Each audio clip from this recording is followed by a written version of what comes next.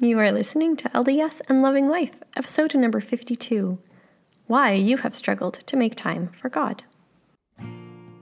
Are you a member of the Church of Jesus Christ of Latter-day Saints and sometimes feel overburdened, discouraged, and generally not as happy as you'd like to be? If so, welcome. I'm Jordana Thiessen. I am a lifelong member of the Church of Jesus Christ of Latter-day Saints and a certified life coach. I am here to help you use the gospel in the way that I believe it is meant to be used, to bring you joy. Let go of limiting beliefs that bring you down, and welcome empowering beliefs that lift you up. I'm so excited you're here. Hey there, how are you doing today? I just realized that I am very Canadian. At the end of the episode introduction, where my voice goes up at the end instead of down, and I'll take it. I like being Canadian. So how are you doing today? I hope that today's been a good day for you, but if it hasn't been, I'm sorry. Hopefully this podcast will help you feel a bit better, and you will come away from listening to it with some excitement and some motivation. I write down the ideas that I have for podcasts, sometimes as starting points for learning and coming up with ideas of how it relates to my work as a life coach who is trying to help members of the church bridge the gap between what they have been taught and how to apply it. That's what I find can be really struggling sometimes, right? How often have you heard yourself say or caught yourself thinking or someone else saying something along the lines of, I know I should really read my scriptures each day, but I'm not very good at it. Or maybe it's about ministering or praying or going to the temple or doing family history work. So why is it so challenging to do something that we know will help us? We have all heard testimony, talks, and had experiences where we have felt the Spirit whisper to us that what we are hearing is true. We have all felt the desire to start doing something good or that will help us to be happier, or to stop doing something that we know is that stopping that will help us to be happier. But we don't do it, or we start, but we don't stick with it. This challenge is what I would like to help you with today. And I know that it will also help me. In preparing this podcast, I had some really good insights for me and in my own life. I specifically want to talk about identifying what is keeping you from making time to invite God into your life and how knowing that will help you to make time for Him.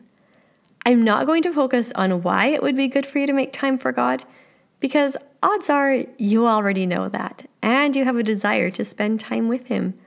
You just feel stuck where you are and don't know how to move forward. It is human nature to not want to be wrong and to not want to be at fault. I see this in myself a lot. I even catch myself wanting to prove to my children that I am right. Let me tell you, if a 4-year-old is convinced that they are right, a mom has no hope of proving her point as correct. When something goes wrong, it is human nature to find someone or something to blame because we don't want to be at fault. This is so deeply embedded in our natures that when we have not implemented a change that we want to make, we take the information from around us and turn it into proof or reasons why we have been unable to make this change. So even though we have this desire to spend more time with God in our lives, we have this lack of follow through, right? We don't actually go and make that time to spend with Him each day in our lives. And I say this as one who has experienced this and does experience this. We all do it. We find reasons outside of ourselves to justify or prove why we haven't done it. What sort of evidence can you see in your life that has made it impossible or really hard to make time for God each day? Your work schedule, illness, children needing you all day, lessons, practices, meetings, appointments, and church callings that take up your time, unexpected emergencies, a messy house. These are the types of things that we like to blame for not being able to make the change to invite God into our lives. And this is normal. This is how our brains work. I just really want you all to know that this is coming from a really loving place and from a place of, I have experienced this and I have blamed these things.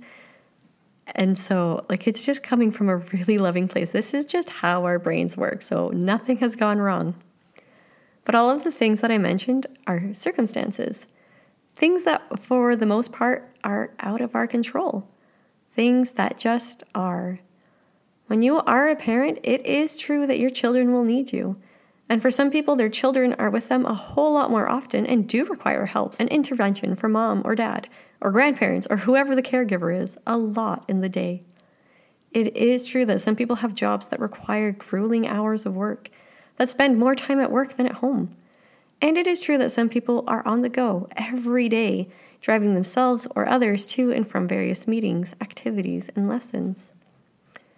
One of the most common stories that all of us tell ourselves about the circumstances of our lives is, I don't have time. I don't have time is a story that we tell ourselves, and it's really, really believable. So that's what a belief is. It's a thought that you've had so often, and you really just believe it as being true. You can probably even find a lot of people to collaborate that story, which makes the belief even more believable and deeply rooted. How does this relate to you spending time with God each day? Try filling out a self-coaching model to see how this belief affects you spending time with God. The circumstance can be whatever you choose as the way that you would like to spend time with God each day, whether it be one or any combination of things such as scripture study, journaling, prayer, meditation, regular temple trips, family history, or anything of your choosing. I'll just use the example of scripture study for this. So in the circumstance line at the top, maybe it's a goal to read one chapter of scripture each day. And then is the thought line. And you put in the thought, I don't have time. And your thought creates a feeling. And so perhaps you feel something like hopelessness, discouraged, stuck, uncertain, heavy, conflicted. So you choose one emotion, one feeling that feels very true for your thought. And then our feelings, I almost said thought, our feelings are what fuel or drive our actions. And so this is an example of things that may happen in that action line. Look at everything I have coming up. Tell myself that a few minutes here and there don't count to read. Has to be enough time to sit and read in one sitting. Try to read, but give up after being interrupted. Scroll social media during downtime to unwind. Tell myself I'll do it later. Find other things that need to be done first, like cleaning the kitchen or showering or eating or feeding children. And then the result that's been created because of my actions is I have filled up my time with everything except time with God. This is something that I have experienced a lot. I drew from my own experiences to make that example self-coaching model. And I'm confident that I'm not the only one who has experienced something similar. I'm really just like everybody else, and everyone is just like everyone else. We have a lot of the same thoughts and beliefs running through our heads that just aren't true. Honestly, filling out that self-coaching model and asking yourself those hard, possibly vulnerable questions brings really great light and understanding to you. You may be tempted to move into shame and judgment when you have discovered what belief is keeping you from making time for God, but I promise you that what you have just uncovered is a good thing. It's like digging out a weed in the garden and getting down to the root. You now have an incredible ability that you didn't have before: awareness. I have found that when I finally hit on the belief that is the root cause, or even one of the root causes of my problems, that along with the possible heaviness or sadness that it brings, is a feeling of empowerment from the Spirit. The Spirit saying, yes, this is what I needed you to find. Because now that you are aware of it, you can practice on catching yourself believing it more regularly. So going into shame and judgment isn't helpful, but it can be really easy to slip into that. And that is where having a life coach there is so helpful to help you stay in that realm of curiosity and love and compassion and empowerment. It really is such a good thing that now you have this awareness because now you have so much more power. So when you get really good at noticing that untrue belief more regularly, you can see it for the painful lie that it is. And when you know it is a lie and you catch yourself believing it, it becomes easier to see and invite healing truth, such as, I may not have time to read a full chapter, but I can read a verse or two. And kind of along with that goes, and that's okay. That's good enough. You might find, I can read my scriptures on my phone while on break, or I can listen to my scriptures while driving or cleaning the house or doing some other activity. So you begin to naturally see that you do have time and that you have simply been choosing not to use your time to invite God in. But you have stopped blaming everything and everyone around you. You have taken responsibility. And that is what's different. When it's, I don't have time, and it's because of XYZ, all of the things going on, that's very disempowering because the fault lies in things that are outside of your control. But when you take that responsibility on yourself and realize, oh, hey, I've just been believing the lie that I don't have time, and then there's other things with it, right? Like it needs to look a certain way in order for it to count, right? Those are other layers of it. But when you take on that responsibility of, it's just been because I've been believing I don't have time, so I haven't been making time, that you are able to make some incredible changes. You have the power to now choose to invite God in because you've taken responsibility.